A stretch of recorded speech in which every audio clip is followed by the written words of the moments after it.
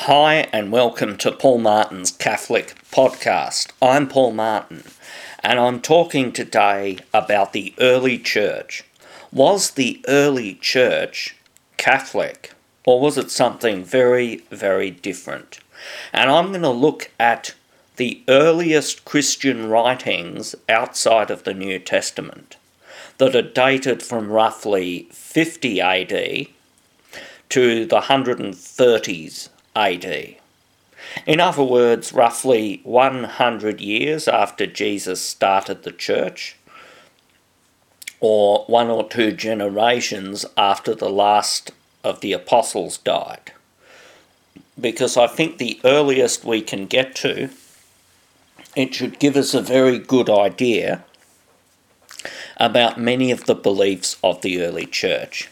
Now, I met a woman once and she said to me, I go to a church that's like the early church. And I said, that's great. So you belong to a church that has complete obedience to the bishops, that has infant baptism, and distributes your property to all in need, Acts chapter 4, verses 34 to 35, and you belong to a church that has celibate men and women who are fully devoted to God, 1 Corinthians 7, Acts chapter 21, verse 9, and you belong to a church that has the power to forgive or retain sins, John chapter 20, verses 21 to 23, and you follow church traditions, 2 Thessalonians chapter 2 verse 15. And she looked stunned and she said, no, we're just an independent church. We meet in a house like the early church did. And I said, what, that's the only thing you've got in common with the early church, you meet in houses? And she said, well, the early church met in houses. And I said, of course they met in houses. They met in houses because the early church had just started. And they didn't have buildings to meet in. And the vast majority of early Christians were slaves or poor people. But within a few decades, it was well known that Christians had churches and they met in catacombs where they had paintings, icons done, icons of Jesus and the resurrection, and they used pictures and symbolism of fishes.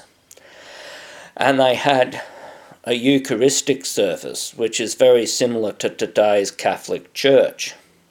And she said, oh, look, I'm not into that, I just follow Scripture. I met an independent Baptist as well, and he said to me that the early church just followed the Bible, and that these early churches were all independent of each other, and they just each read the Bible for themselves. And I had several questions for this gentleman. I said, evidence? Where's the evidence of that? And he didn't give me any. All he could do was quote the King James Bible. And then I pointed out that there was no Bible canon for Christians until 382 AD. And in order to canonize the books of the Bible, you need authority outside of the Bible to decide which books are Scripture. And I also asked him, how could a bunch of independent churches withstand masses of heresy like Marcionism, Arianism, Modalism or Gnosticism? And he had no answer. It was the Catholic Church that followed the traditions of the apostles and had absolute authority that was able to declare what was heresy and what was orthodoxy. So the question is the New Testament a complete and exhaustive list of early Christian writings? Well, there are entire books missing that were written by the apostles. For example, we have Paul's previous letter to the Corinthians, and that's mentioned in 1 Corinthians chapter 5 verse 9, where Paul says, in my previous letter to you. So 1 and 2 Corinthians are really 2 and 3 Corinthians, respectively. And then there was Paul's letter to the Laodiceans, which is mentioned in Colossians chapter 4, verse 16. And in Luke chapter 1, verses 1 to 3, it says that many have written their own accounts of the life of Christ, or the things he did. And the Gospel of John says that it's only a small, brief account of everything Jesus said and did. That's in John chapter 20, verse 30, and John chapter 21, verse 25. And it says that Jesus did and said many, many other things that are not recorded. There are other traditions of Jesus that existed outside of the 4 Gospels. For example, in Acts chapter 20 verse 35, it's quoted where Jesus said, "It is more blessed to give than to receive." And yet that is not found anywhere in the 4 Gospels. And furthermore, the church relied on traditions, not just scripture. 1 Corinthians chapter 11 verse 2 says to maintain the traditions even as I delivered them unto you. 2 Thessalonians 2:15 says stand firm and hold to the traditions that you were taught by us, either in word of mouth or by letter. And 2 Thessalonians chapter 3 verse 6 says to keep away from anyone who is idle and not in accord with the traditions that you received from us. 2 Timothy 2:2 says, what you have heard from me before, many witnesses, entrust to faithful men who will be able to teach others also. So the scripture itself tells us that there is an authority outside of scripture, and that is tradition. Now the church has been endowed with great power and authority. 1 Timothy 3 verse 15 says, the church is the pillar and foundation of truth. Matthew chapter 18 verses 15 to 18 says that we must listen to the church or be expelled. And in John chapter 20 verses 21 to 23, Jesus gave the church the authority to forgive sins or retain them. Ephesians chapter 4 verses 4 to 6 says that the church is one, Catholic and apostolic, and it's never described as some invisible, abstract, vague ideal of a bunch of contradictory denominations. And the church had to have authority in order to be divinely guided to canonize scripture. So we're going to look at early Christian writings outside of the New Testament, and I chose them because they were within roughly 100 years of the time Jesus started the church, or 1 or 2 generations after the last apostle died. So here's the books I'll be looking at. The Didache, an early Christian tradition dated to about 50 AD. It was written before many of the books of the New Testament were even written. There's the letter of Barnabas, the apostle, in 75 AD. The Shepherd of Hermes, around 80 AD, which is a apocalyptic series of visions seen by Hermes of Rome. Then there is Pope Clement, who's mentioned in the New Testament, and he wrote his letter to the Corinthians and his second letter. And he wrote around, his first letter was about 70 AD and his second one was about 80 AD. And then there was Ignatius of Antioch, who died about 107, 108 AD, and he wrote a series of letters to the churches. Then there's Polycarp, who lived around about 60 108 AD to about 155 AD, and he wrote his letter, his one surviving letter, in the 130s AD, which was his letter to the Philippians. There was also Papias, who around about 130 AD, there's a few fragments of his writings. And then there is the Apocalypse of Peter, which was written in about 135 AD, which is traditions ascribed to the Apostle Peter. And there's a couple of other apocryphal writings. There's the Ascension of Isaiah, which dates to 90 AD, and the Odes of Solomon to about 125 AD, which have Christian interpolations written in this Jewish tradition, the Ascension of Isaiah and the Odes of Solomon. So I'm going to have a look at these writings. The Didache, in section 4, it quotes Sirach, chapter 4, verse 31. Sirach, or Ecclesiasticus, is a book found in the Catholic Bible, but not in Protestant Bibles. And Sirach, Ecclesiasticus, means the church book, and it quotes from many scriptures, including Sirach chapter 4, verse 31. Section 7 says baptism was done in the name of the Father, Son and Holy Spirit. It was done in living water, like a river or a lake, but if it was not available, then baptism was done by pouring 3 times. Section 16 says, your faith will not profit you if you be not made perfect in the last time. So you'd have to be made perfect to get into heaven, and we Catholics believe that.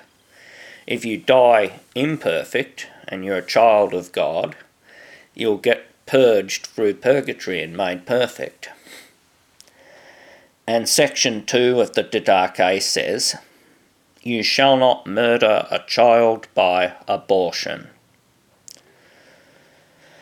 Section 14 says, assemble on the Lord's Day, that's Sunday. Confess sins, have reconciliation prior to the Lord's Supper. And section 16 refers to the rise of the Antichrist in the end times. So in the Didache, we don't find all Catholic dogmas in there, but whatever we find there, it matches up with and agrees with Catholicism. Now we go to Clement's letter to the Corinthians, which was written about 70 AD.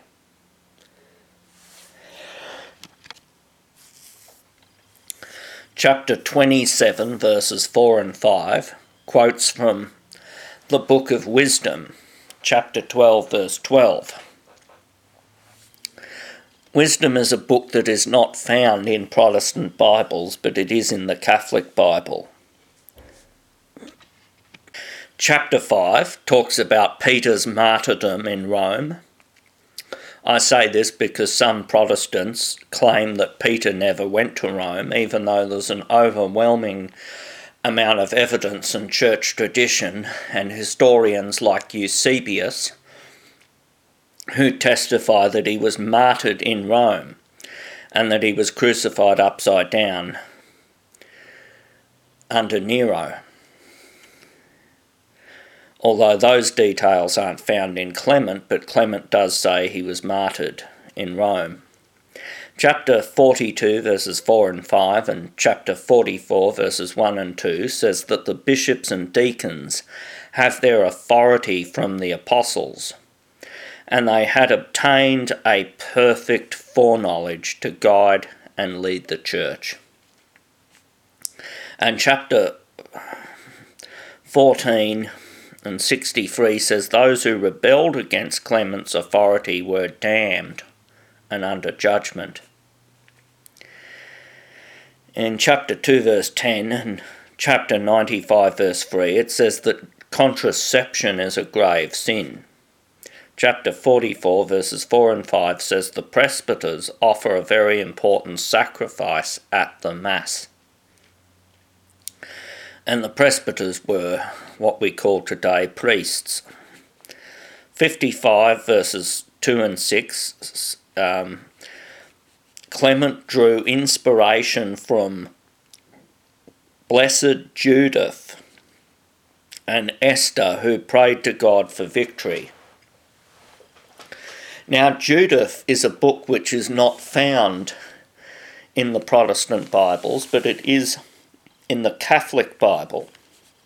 And as for Esther, who prayed to God for victory, in the shortened version of Esther that the Jews and Protestants ascribe to, there is no mention made of God, but in the Catholic version of the book of Esther, she does pray to God. Which shows you that Clement, in 70 AD, this early Christian bishop in Rome, believed in the books of Judith and the longer Catholic version of Esther. And in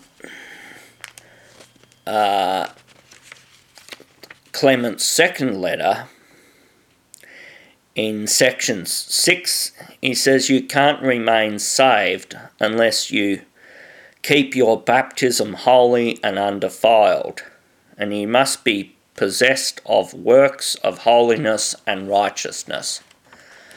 So the early church believed in the importance of doing good works and that you can lose your salvation. And in section 5 he warns that you can lose your salvation in 2 Clement.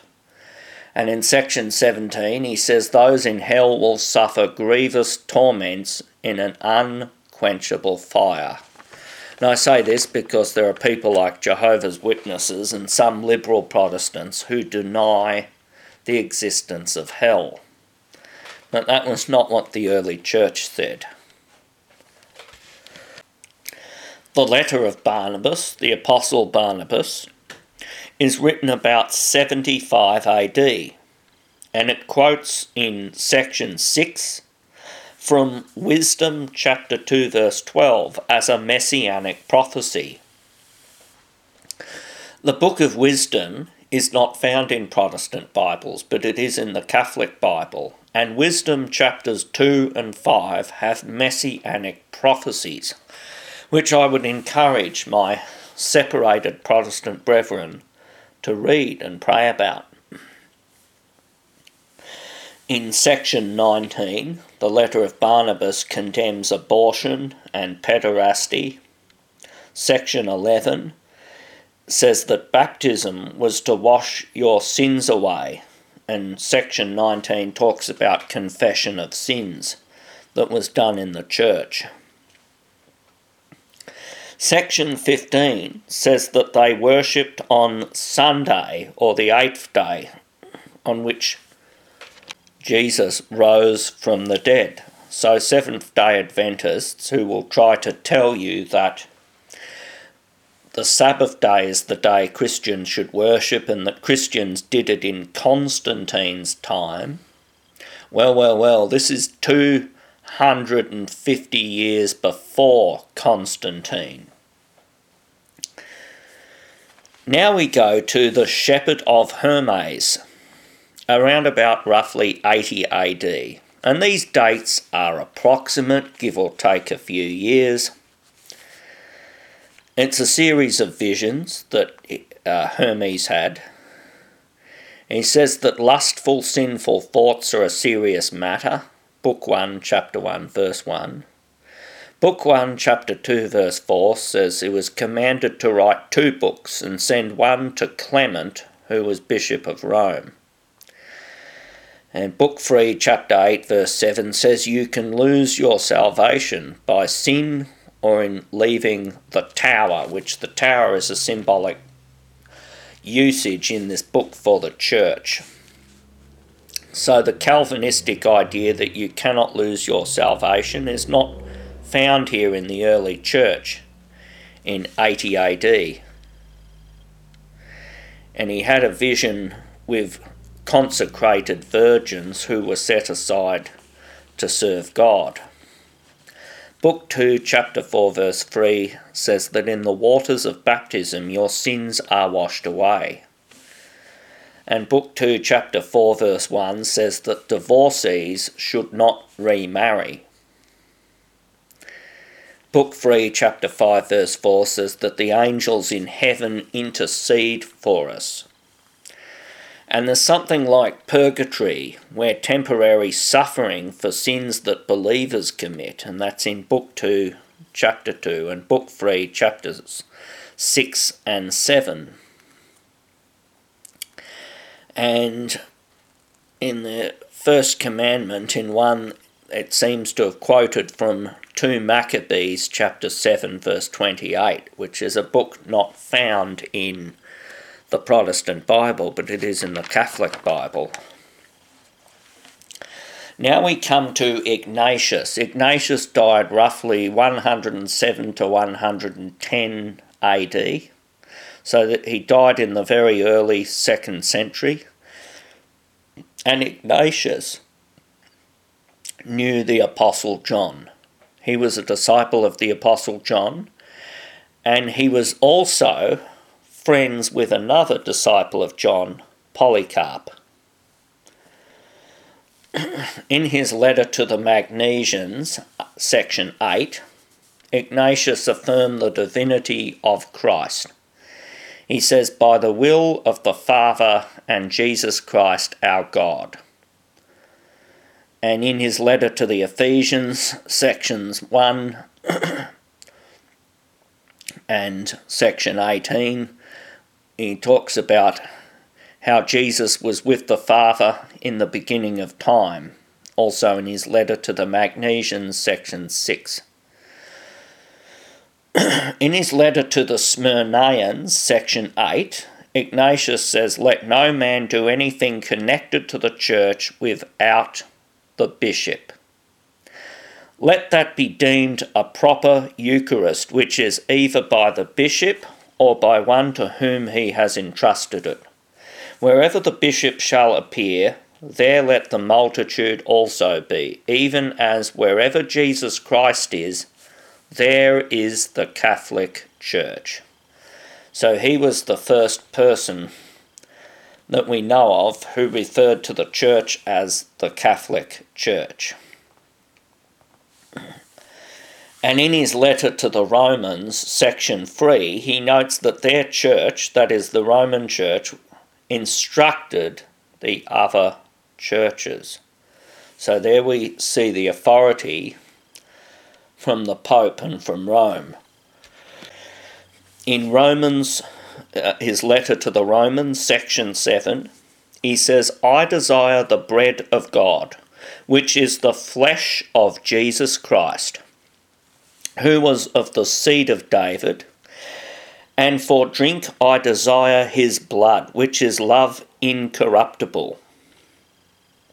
And in his letter to the Smyrnaeans, sections 6 and 7, he says, those who did not confess that the Eucharist is the flesh of our Saviour Jesus Christ were perishing and not allowed to take the Eucharist.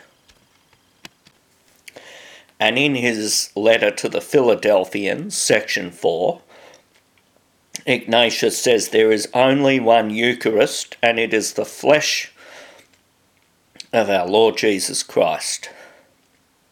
And outside the church is God's wrath. The penitents must submit to the authority of the bishop. So, many centuries before the deep and theological terminology of transubstantiation was used, back in the early church they essentially believed that. They may not have had all the fancy words that were used centuries later, but they believed that the bread and the wine was the body and blood of Christ. And he says in Magnesians, his letter to the Magnesians, section 13, submit to the bishops as Jesus submitted to the Father. In his letter to the Trallians, section 2, he says, revere the deacons as appointed by Christ. Obey the bishop as Jesus Christ. And obey the presbyters or priests as the Sanhedrin of God. And in his letter to the Magnesians, section 9, he said that we no longer observe the Sabbath, but we observe the Lord's Day, in which our life has sprung up again by him and by his death. So they did Sunday worship. Now we get to the letter to Polycarp and Smyrna, written by Ignatius. In section 6, he says, let your works be the charge assigned you, that you may receive a worthy recompense. And now we get to Polycarp of Smyrna. And he wrote his letter to the Philippians around 135 AD. And he was martyred in 156 AD. He says, he talks about the Trinity in 135 AD. I praise you for all things, I bless you, I glorify you, along with the everlasting and heavenly Jesus Christ, your beloved Son, with whom to you and the Holy Spirit be glory both now and to all coming ages. Amen. And in his letter to the Philippians, section 10, he quoted Tobit, chapters 4 verse 10 and chapter 12 verse 9, which says the same thing. It says, almsgiving delivers from death. So he was talking about the importance of doing good works. And in the martyrdom of Polycarp, section 19, it says that he was a shepherd of the Catholic Church. And in section 17 of his martyrdom, they say that they preserved his bones as being more precious than gems. And in his martyrdom, sections 5, 12 and 16, they say he was considered an apostle and a prophet who had divine revelations. And that's Polycarp. Papias, who wrote around 130 AD, we see that he received traditions from the apostles, and we find that from Eusebius Church History, Book 3, chapter 39, verse 7. And in the Apocalypse of Peter, 135 AD, section 25, it talks about the eternal torment in hell for women that did abortions. And that whole book talks about eternal torments of hell. And in the Ascension of Isaiah, chapter 11 verses 12 to 14, around 90 AD, it says that Mary had a painless birth. And the Odes of Solomon, chapter 19, verses 7 to 9, written in 125 AD, also believes that Mary had a painless birth. And in Genesis chapter 3, it says one of the curses of the fall was pain in childbearing. So this would seem that the early church believed that Mary had not been affected by original sin. But not every Catholic dogma is mentioned in these early writings. Why is that? And the answer is because not every early writing survives. We have only small snippets. It's like an incomplete jigsaw puzzle. You see, absence of evidence is not evidence of absence. We don't have any of these early traditions of the first 100 years talking about the Assumption of Mary, for example. But then again, nowhere in these early writings do they say she wasn't assumed into heaven. And considering that we have massive amounts of writings by Athanasius, who lived in the 4th century, or massive amounts of writings by Augustine, who lived in the 5th century, because they lived at a time where Christianity had less persecution and was more established, and so a lot of their writings were able to survive. But the further back you go in history, and with more persecution, a lot less writings survived. And some of them were traditions that were not recorded at this time, but later ones testify to things not mentioned here.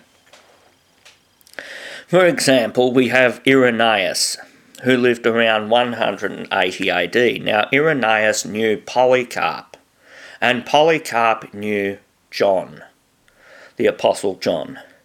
And Irenaeus said that the church baptised infants. Now, Hippolytus, who lived a generation after Irenaeus, around 215 AD, testifies that infant baptism was a tradition that came from the apostles. And that's in his Apostolic Tradition, section 21. The perpetual virginity of Mary is mentioned in the Proto-Evangelion of James, which is a book written about 150 AD. It's an early Christian tradition. And this story says that Mary was a young woman who was a consecrated virgin, and she got a divine revelation to marry an old widower, but not to consummate the marriage sexually. Now we may think, well, why would God get her to be married? And the answer is because a pregnant woman who wasn't married would most likely be stoned to death in those days. So it was for her protection. But we see from these very early writings that the early church believed in the absolute authority of their bishops, that they were divinely guided as a church, they worshipped on Sunday, and they were very strong against remarriage, and they were very strongly against abortion, many of the things that the church is tough on today, and we find they believed in those deuterocanonical books which are not found in the Protestant Bible, but are in the Catholic Bible. Thank you for listening. I hope you've found this informative and challenging. God bless.